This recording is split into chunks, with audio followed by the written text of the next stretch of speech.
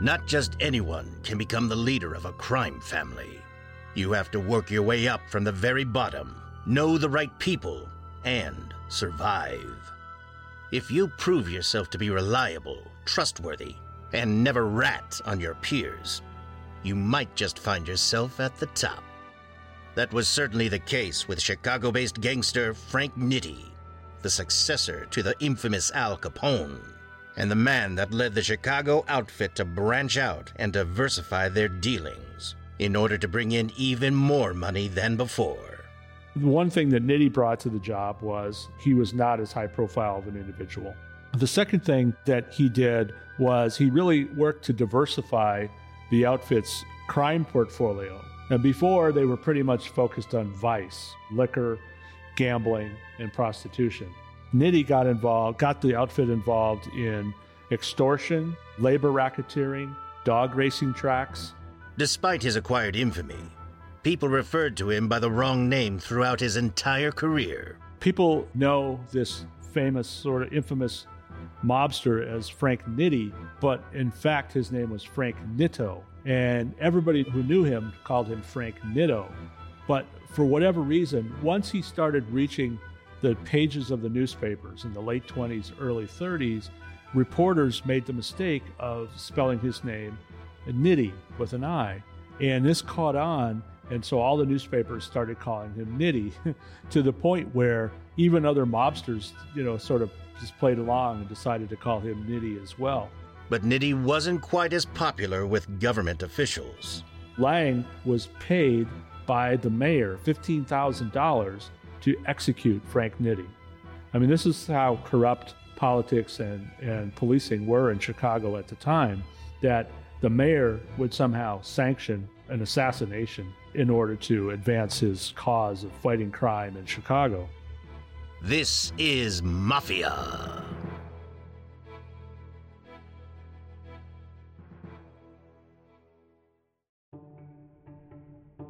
Frank the Enforcer Nitti was born Frank Ralph Nitto in 1886 to a family in Angri in the Campania region of Italy.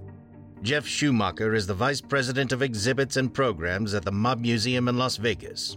It was somewhat impoverished, like a lot of Italy was at that time, so there was a lot of discussion about emigrating to the United States. There were plans to move in that direction, except that Luigi, his father, died in 1888 when Frank Nitto was just 2 years old. Nonetheless, his widowed mother and Frank and his sister ended up emigrating to the United States in 1893. Nitto was maybe 6 years old at the time, and they settled in Brooklyn, which there were really two choices for Italians who moved to New York at that time. One was the slums of Little Italy in Manhattan, and then there were some neighborhoods in Brooklyn where you could also settle. And they chose Brooklyn, which was probably a smart choice. It was a little bit nicer, a little less problematic for a young kid. After moving to the nicer of the two locations, Nitti attended school, but not for long. Nitti was the first in his family to read and write English, but he dropped out of school after the 7th grade, really because he had to work full-time for his family. His mother, again, was widowed. He had a younger sister, and so it was difficult. And so he needed to help with the income for the family. This is where Nitti met future fellow gangster Al Capone. The first thing to know is that there is no familial relation between Frank Nitti and Al Capone. They were not cousins, as many people had claimed over the years. However, as young children, they lived in the same neighborhood in Brooklyn. They lived close to each other. And Nitti knew Al Capone's older brothers pretty well. They all were sort of part of this Navy Street boys gang, and they were pretty young, but they were involved in different kinds of mischief together. And then Al was considerably younger at that time. It was almost like a mascot for the group. He was a little kid. So he would tag along with his older brothers once in a while. So they bonded in this sense. They knew each other from the old neighborhood. So later on, this became important because it's how Frank Nitti ended up coming back into the fold with Al Capone in Chicago. But there's no evidence of any actual blood relationship between them. As he got a little bit older, Nitti ended up leaving Brooklyn around 1910. It's not exactly clear why he left or where he went. After leaving Brooklyn, it's pretty up in the air where he went to next. It's one of those mysteries of his life where for a number of years, he seemed to be MIA. We didn't really know where he was. It does appear that he likely moved to Chicago in 1913. There's some evidence that that was his resting point. But even after that, we know he was in Dallas, Texas, as late as 1917 because he got married there. And he married a Russian Jewish woman who may have been from Chicago, but they ended up getting married in Dallas. And then they moved to Chicago the following year. So, his early life is not terribly eventful from an organized crime standpoint. He's just trying to make ends meet. Now in Chicago, Nitti starts getting into organized crime through an acquaintance who just so happened to be working on something big. He was creating the first Chicago-based crime family. The Chicago outfit really starts with a man named Big Jim Colosimo. Colosimo really ran all the prostitution and other rackets in Chicago in the early 1900s. And Colosimo's empire really grew after he brought in a man named Johnny Torrio from New York as his number two man. Now, incidentally, Torrio lived in the same neighborhood as Frank Nitti when he was a kid, and he was a racketeer there in Brooklyn. So when Torrio came in, he was like a criminal mastermind. He really understood how to navigate the underworld. And so he helped Colosimo grow his empire. Colosimo and Torrio were starting something that would go on to become the infamous Chicago outfit we all know today. But first, Torrio had to take control to ensure that his vision was exactly what he pictured. They also got involved in something that ended up being the most lucrative thing in the history of the mob, and that was bootlegging during Prohibition. But Colosimo was kind of a narrow-minded guy. He did not have the grand vision that Torrio had. He didn't want to extend too far in the criminal rackets. So this was irritating to Torrio. Torrio ultimately has Colosimo killed in 1919. And Colosimo was killed right in his own restaurant called Colosimo's. So Torrio takes over, and not too long after that, he recruits a young man named Al Capone from New York, from Brooklyn, to help him out in Chicago. And Capone quickly rises through the ranks of Torrio's organization. With Colosimo out of the way, and Capone helping Torrio with his mission, things were finally underway. Now, Torrio has always been regarded as sort of a genius in the world of organized crime, and one of the reasons people cite for that is in 1923, he sort of orchestrated this mutual business understanding, this sort of truce among the rival bootleggers in the Chicago area. And what they did is they divided up the territory and decided, everybody's going to make money. Let's just not fight over this territory. Let's all have a lucrative space and we'll all make money. But it always hurt profits whenever you start shooting, right? So this was his argument. This worked well for a while, but ultimately violence erupted again on the streets of Chicago, which in the 1920s was just kind of a bloodbath with these different rival bootleggers killing each other. So it ended up coming home to roost for Torrio in 1925 when he was shot in the street. He survived. It's amazing that he survived, but he did survive. And he had decided to leave Chicago. And he put Al Capone in charge of what was coming to be known as the Chicago outfit. Now it was Capone's time to shine. He had control of the outfit to do with it whatever he saw fit. And it was Capone who had a little bit different philosophy than Torrio, but he ended up growing the crime group's liquor and gambling operations. So Capone continued the rise of the Chicago outfit. And one of the things that Capone did very wisely was he surrounded himself with a lot of really solid, trusted lieutenants, people who he could trust to do the kind of work that he needed to have done. So he brought in two of his brothers, Ralph and Frank Capone, and then he brought in his cousins, the Fischetti brothers, and others who really were good at being criminals and that were very trustworthy. So 1923, the same year that Torrio was organizing the truce, Capone brought Frank Nitti, his childhood friend, into the outfit. And Nitti instantly had a prominent position because he was good with money. He understood how to manage money. He was kind of like the mob's accountant, if you will. And he was good at his job.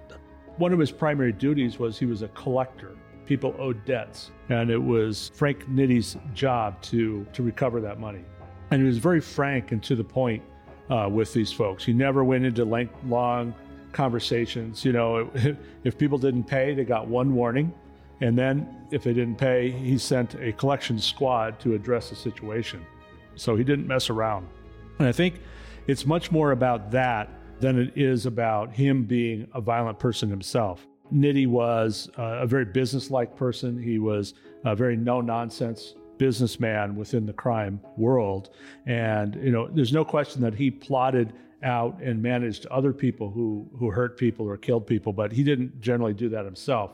But the enforcer nickname came from the newspapers, as would tend to happen. And it really had to do with just making sure people paid their debts, paid what was owed to the Chicago outfit. Nitti was given an important spot in the group from the beginning. Very few were trusted more than him when it came to money. The only person really who ranked higher on the money side than Nitti at this time was Jake Guzik.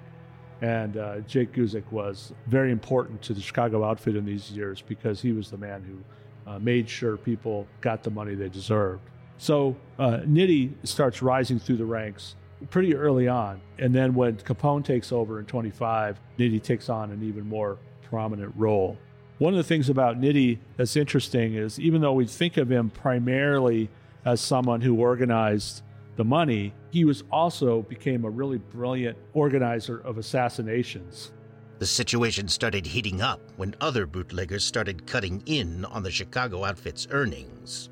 There was all these rival bootleggers that the Capone group was dealing with in Chicago, and one of them was particularly problematic was the North Side Gang, which was ostensibly an Irish gang, although it was really a mix of people.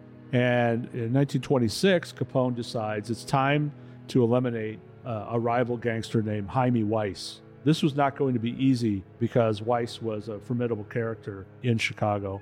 Well, Capone puts Nitti in charge of this operation. Nitti came up with the idea for what later became known as the second floor ambush technique for killing someone. Weiss lived in the second floor rooms over a flower shop. And so what Nitti did was he rented second floor rooms that looked out on the flower shop from around the surrounding neighborhood.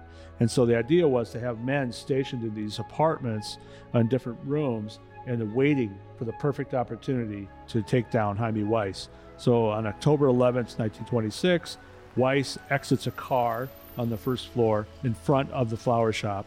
And then when he comes into range, gunfire erupts from two different directions, and Weiss is killed. So Nitti was the mastermind behind this murder, and he became known sort of for how smart he was about killing people. It's not something to be proud of, really, but it's in his world, it was a considerable thing. And Nitti actually later used these similar tactics, it is believed, to take out a man named Joe Aiello. So this became sort of a technique that he perfected and that others picked up on later. And this is how the group operated for some time before the indictments would come down on them.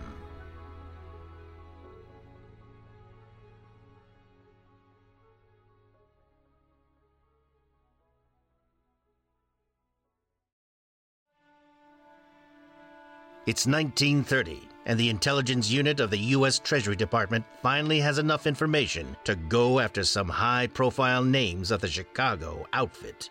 Jeff Schumacher is the vice president of exhibits and programs at the Mob Museum in Las Vegas. Al Capone went to prison for tax evasion, and so did Frank Nitti, actually. The Treasury Department of, the U.S. Treasury Department had a unit called the Intelligence Unit, and it was led by a man named Elmer Eyre.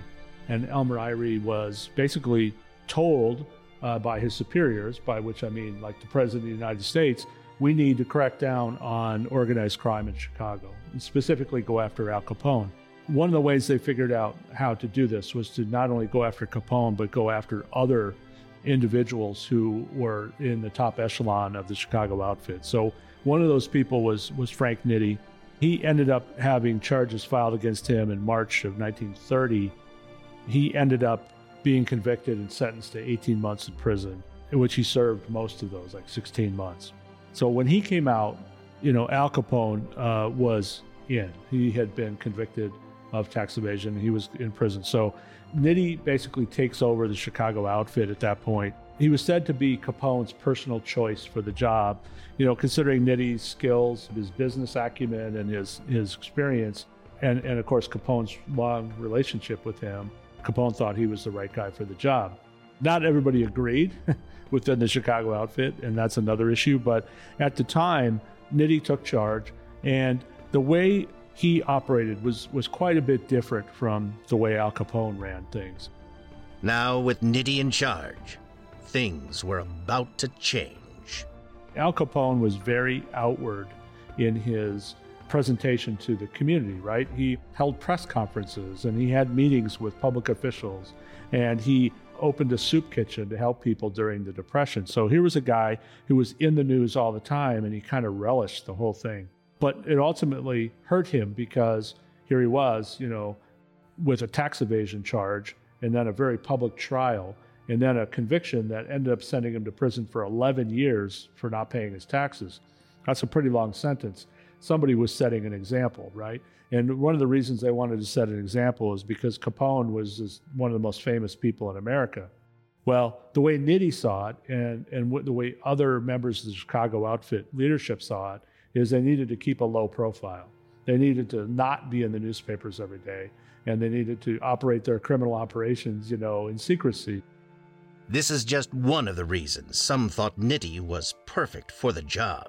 One thing that Nitti brought to the job was he was not as high profile of an individual.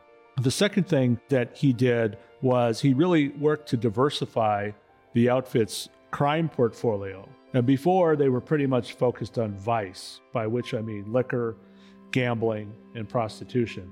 And while those things continued, liquor kind of fell off the map because Prohibition ended in 1933, and he needed to look for other ways to make money. So Nitti got the outfit involved in extortion, labor racketeering.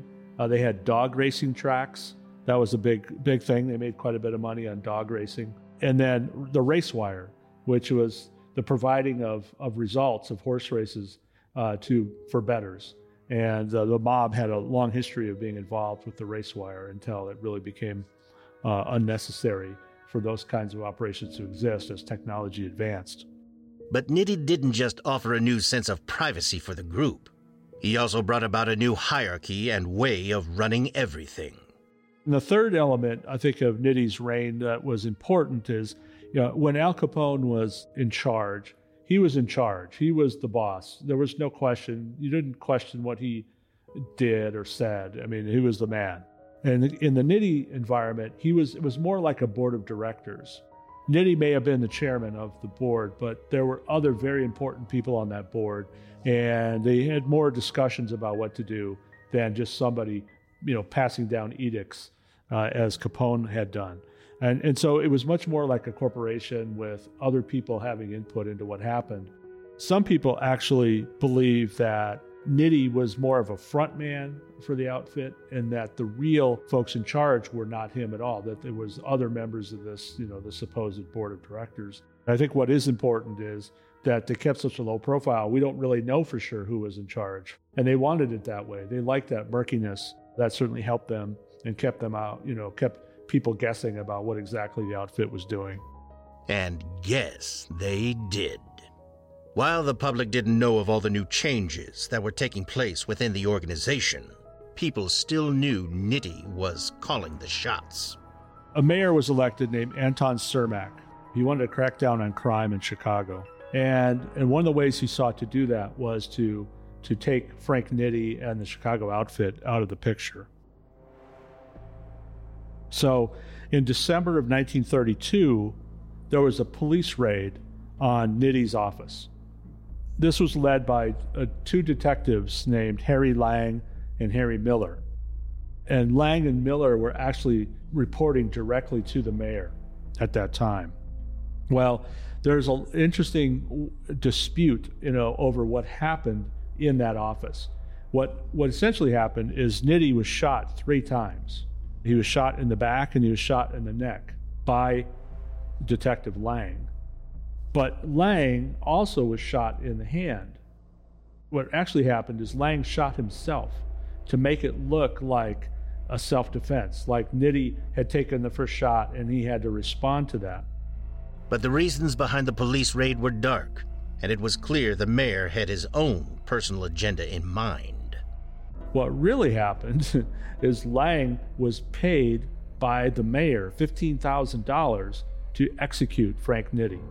I mean, this is how corrupt politics and policing were in Chicago at the time, that the mayor would somehow sanction an assassination in order to advance his cause of fighting crime in Chicago.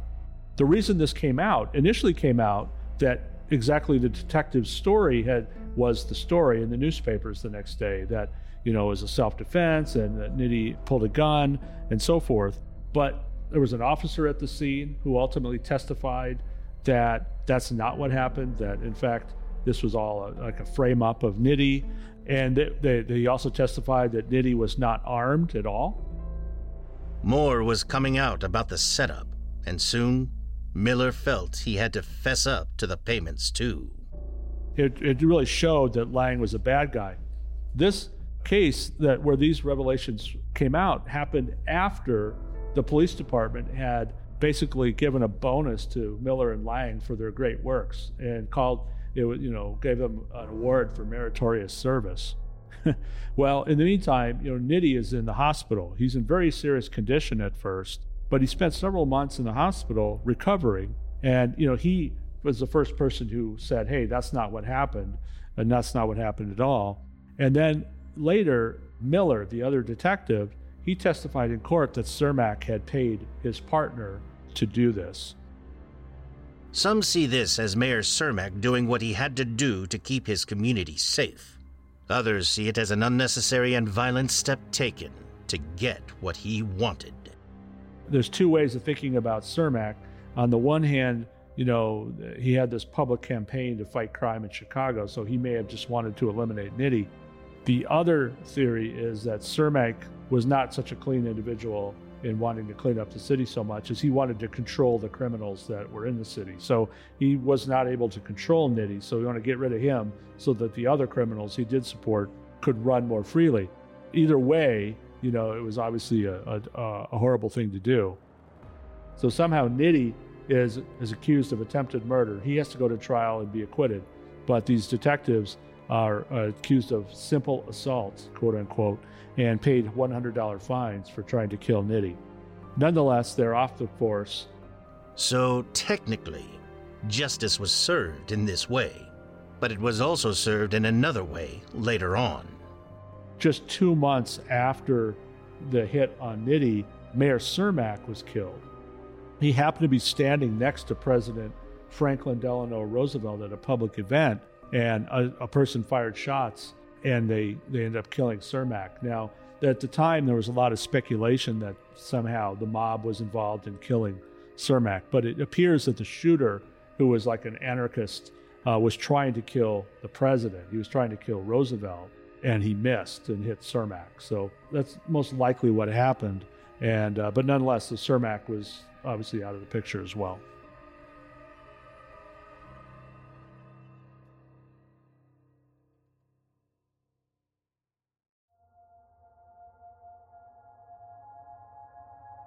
Not all of Nitti's schemes ended up being successful moves towards more money and power.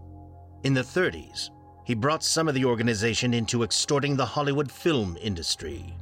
Mob Museum VP of Exhibits and Programs Jeff Schumacher explains. The story of the Hollywood extortion scandal really starts in the early 1930s with two labor racketeers named Willie Byoff and George Brown. These guys were kind of low-level guys in Chicago, but they were extorting theater owners in Chicago for money. They were getting like thousands of dollars from these theater owners, and what the original premise was that they were going to take this money. They were like asking for donations basically for a soup kitchen. And so these theater operators gave them money. Well, Byoff happened to mention this scam that he was running to one of the Chicago outfit members, Nick Circella. And Susella liked it so well that he made Byoff and Brown employees of the outfit. So with the outfit's help, the next step up the ladder was for George Brown, the other racketeer, to become president of a union, of a theater union called the International Alliance of Theatrical Stage Employees, Stagehands. This basically was the major movie industry union. With Brown in charge of the union, studio executives would have no choice but to go along with what he said, or he'd prevent them from getting any actors for their films. And so with this leverage, now this guy, this corrupt criminal, is the head of the union. Byoff and Brown start extorting money from the top Hollywood studios. And the premise is, pay us money or else you're going to have union problems. You're going to have trouble making movies because we're going to have union members who are walking off the job. They're going to slow walking their jobs, whatever the different techniques were. And so in order to keep union peace, labor peace, these the movie studio executives agreed to pay. Well, this lasted for a while, several years, but ultimately Byoff and Brown were indicted in 1941 for this scheme, and they were found guilty.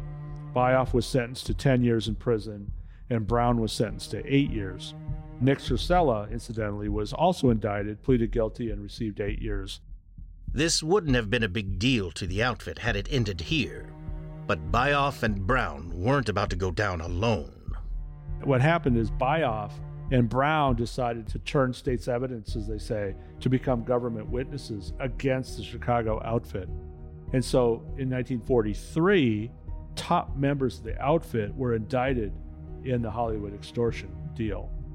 Frank Nitti, Paul Ricca, Johnny Rosselli, who was based in LA, Louis Campagna, Phil D'Andrea, Charlie Joy, Frank Diamond, Ralph Pierce. All these guys were major players in the Chicago outfit, and they were all indicted in this case. The only one who got off ultimately was Ralph Pierce, whose charges were dropped against him. But the others all received 10-year sentences.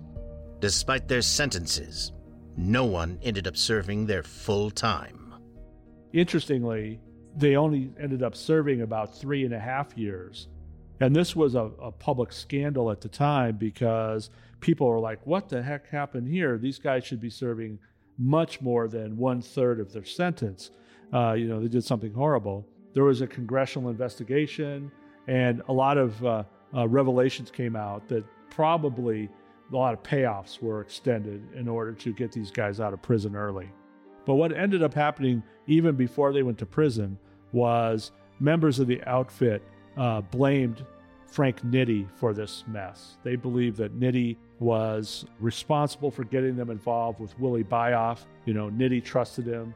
Everybody else was a little bit wary of the guy, and obviously that didn't work out for Nitti. Out of the group, 57-year-old Nitti was the only one who was not tried in the case for his crimes. Lawmakers just didn't get the chance to bring him to trial. In the morning, he and his wife got up and they had breakfast together in Chicago, and then his wife went off to the church. And when she did that, Nitti guzzled like a bunch of liquor, got drunk, started wandering about in the neighborhood. He ends up on a railroad yard, basically walking across the railroad tracks. There are witnesses who saw him, and these witnesses were worried that he was going to get run over by a train, but what he ended up doing was crossing the tracks, and then they couldn't see him for a second, and they heard two gunshots. And they at first thought maybe Nitti was shooting at them. Then a third shot they heard, and they realized that Nitti was committing suicide. Strangely enough, he shot himself 3 times in the head. They missed. One of the shots missed. It went through his hat and didn't hit him in the head. Another one didn't kill him, and then the third one, I believe, actually killed him. So Nitti was despondent over what had happened. It's clear from that he did not want to go back to prison. I mean, he had served some time in prison for his tax evasion and did not enjoy that, as you might expect. There's been some speculation that he was claustrophobic and that prison was just torture for him because he was so claustrophobic.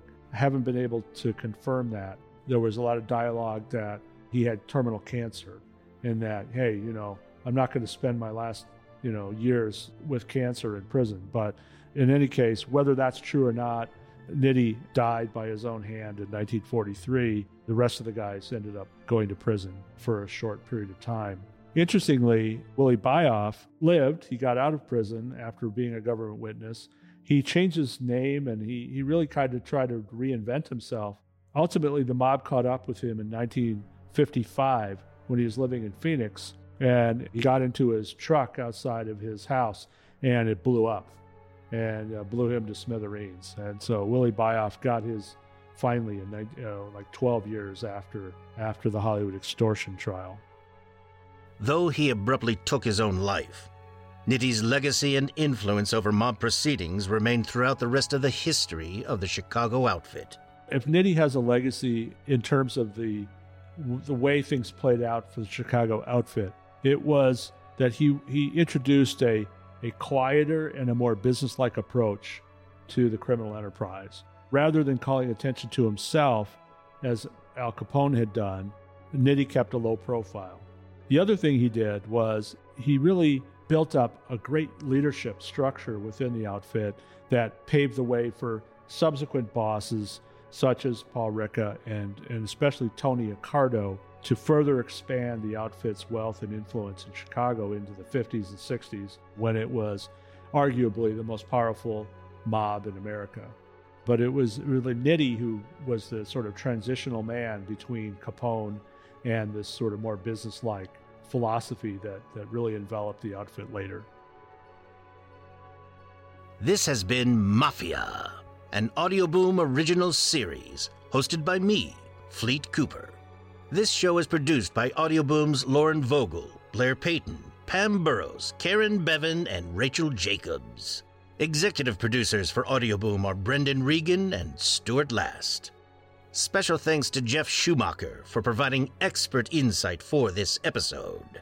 Follow Mafia on Spotify or subscribe on Apple Podcasts, Stitcher, or wherever you find your favorite shows. Next time on Mafia, Raymond Patriarca, a mobster so infamous and well-respected, he was known to crime families and all across New England. People were more likely to turn to Raymond Patriarca or one of his members than they were to call the cops. Because they knew that, or they felt that anyway, they'd probably get a better result and a faster result by going to the mob boss than by going to law enforcement. But one concealed microphone by the FBI would reveal all of Patriarca's secrets and expose the mob for what it was. That microphone will end up being a treasure trove of mob activity and learning about the New England mob.